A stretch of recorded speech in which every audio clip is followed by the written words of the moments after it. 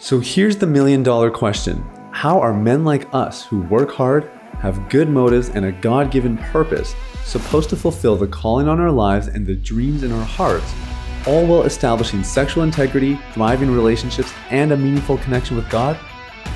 That is the question, and this podcast will give you the answers. My name is Sathya Sam. Welcome to Unleash the Man Within.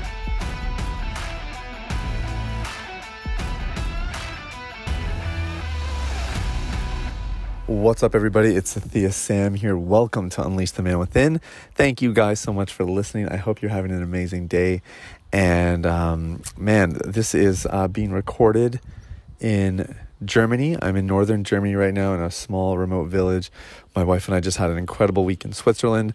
And in case you don't know, we are on a little Europe tour, just sharing the Deep Clean message, spreading it to just about anybody who's willing to listen. And it's been super interesting. I'm going to do another episode and talk about what it was like sharing in Switzerland, because I just had that one hit me personally in a really good way, kind of an unexpected sort of bonus thing that God had lined up, and I'm going to share about that in a bit. But I'm on a balcony right now, just overlooking some pretty nice fields, and it feels just a little bit surreal here. And I'm so glad I get to do some recording while we're in Europe, because I actually did a majority of it while we were in Canada still before the trip. We just tried to get a little bit ahead so that there wouldn't be too much pressure on content production while we're traveling, because we didn't know kind of what our day-to-day would look like. But I'm glad that we get to do a couple fresh episodes here, and I'm really excited to share a little bit about this whole concept that we've really been learning in our lives, we being my wife and myself, but I would say my clients have been learning it, my team has been learning it. We've been confronted with this a lot, and it's a universal principle. It's got applications in any area of your life that you can imagine, and that is that you can do it right or you can do it twice, which is pretty clever when I think about it. I kind of like that, but I guess the reason that this has been so relevant for me lately is because when I started building Deep Clean, we didn't have time to do it right.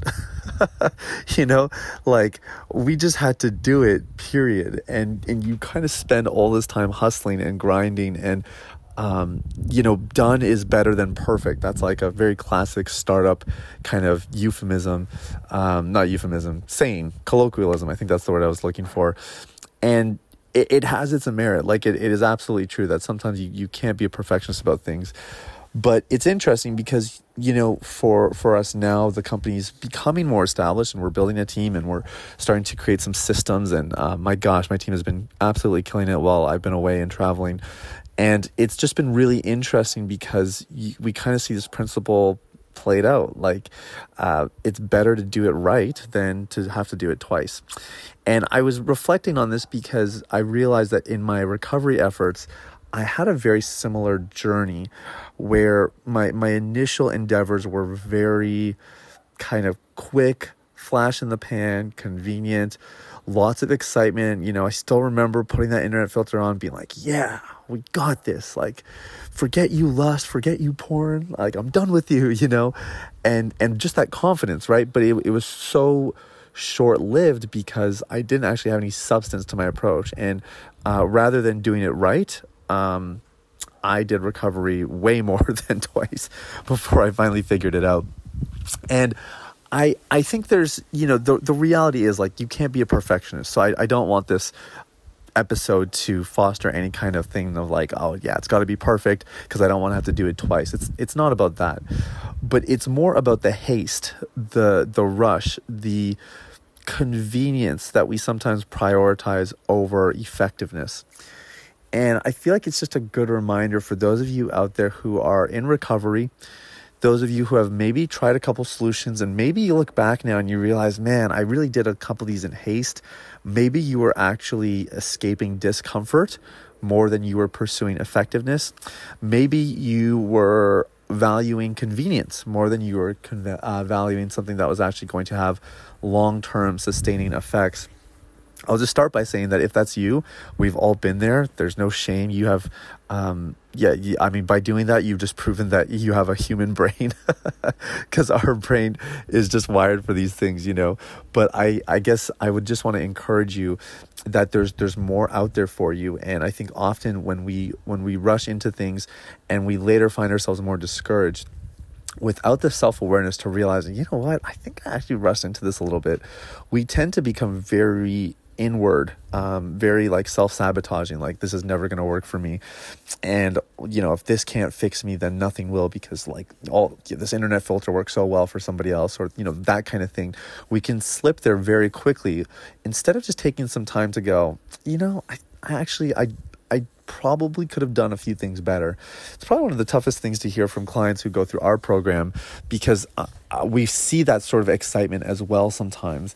And then it does start to, I wouldn't say it fades away, but because people have rushed and they're just trying to do the things and they're not necessarily internalizing it and applying it and talking it out with their coaches and, asking questions when they're confused, then later we hear them saying, I decided to go back and do a couple of videos because I realized that I didn't actually fully grasp it. Like I was so focused on just getting the video done that I didn't actually absorb the content. And, our programs come with lifetime access for a reason. We want people to be able to do that. But it's this kind of lesson that comes up again and again. And I wanted to share it with you guys today, because maybe it's not recovery, maybe it's something else. You always have a choice to do it right or to do it twice.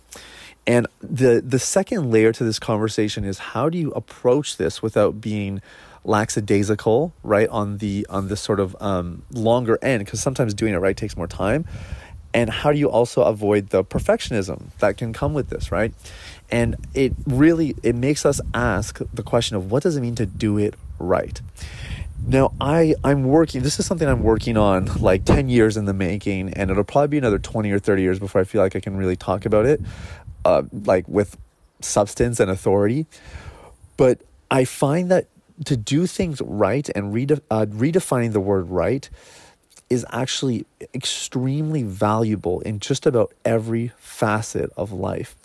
And I think that there's core tenets that actually make something right, quote unquote. And I'm trying to pin down what those fundamental principles are, because I think when you start to identify them, it becomes really useful.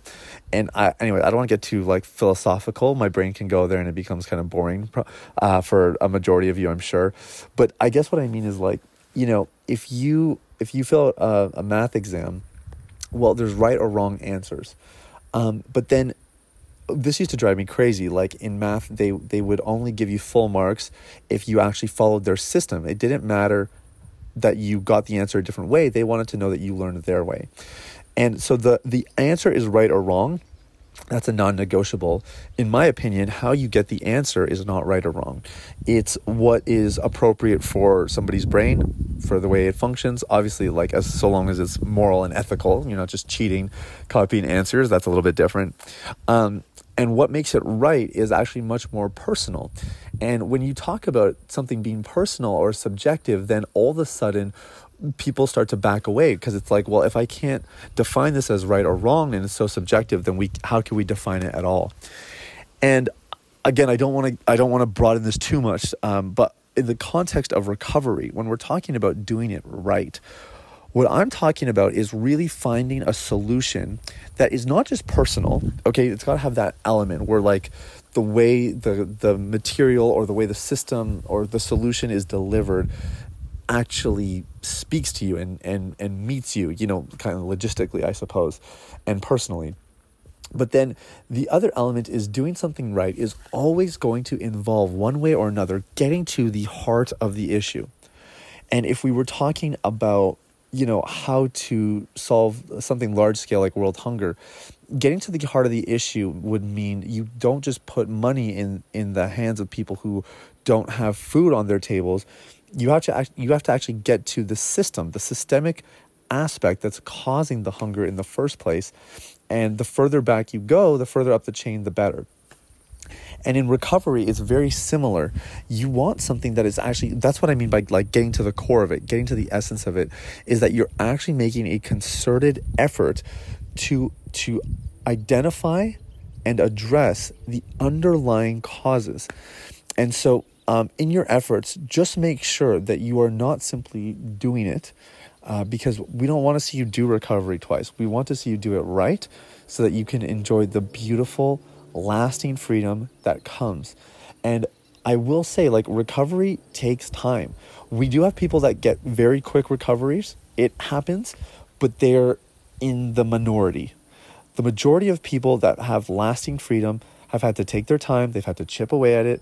They had primarily incremental growth, occasional bouts of maybe, a greater, kind of measure in a short span of time, like a greater leap.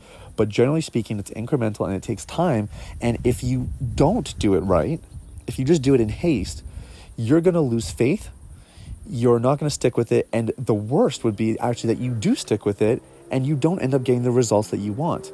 So the reason you do it right, if none of the other content has compelled you at this point, then you do it right, because if you stick with it long term, you can be confident it's going to actually bring about the results that you're looking for. So I just want to encourage you. I know some of you listening are free. This isn't a struggle and you're just looking to grow. I know that some of you are rife with an addiction, and I know a bunch of you are in between. Wherever it is, whatever stage you might be at, and whatever it is you've tried for recovery, just remember, you can do it right or you can do it twice. Much love to you guys. Thank you so much for listening. We'll talk soon. Bye-bye. Hey everybody, it's Sathya again. Thanks for listening to Unleash the Man Within. I wanted to take a quick moment to let you know about a free ebook that I wrote for you called The Ultimate Guide to Porn Recovery. It provides a basic framework for the recovery process and a few of my top tips completely free of charge. You can get it now at www.ultimaterecoveryguide.com. That's www.ultimaterecoveryguide.com. Now, if you've been impacted by the podcast and you want to show some support in less than 60 seconds, there are 3 ways you can do that. First, you can leave a rating or review on your podcast platform. This lets people like you know that the content here is valuable. Secondly, you can share this episode with someone in your life that might benefit from the content. If you're passionate about helping other people experience freedom and success in their lives, this is one of the easiest ways to do that. And lastly, you can subscribe. I personally only listen to the podcast that I subscribe to. If you're seeking daily encouragement, guidance, and insight in your recovery journey, I highly recommend subscribing to Unleash the Man Within. Thanks for listening. I look forward to connecting with you very, very soon. The information, opinions, and recommendations presented in this podcast by Sathya Sam and his guests are for general information only and should not be considered medical, clinical, or any other form of professional advice. Any reliance on the information provided is done at your own risk.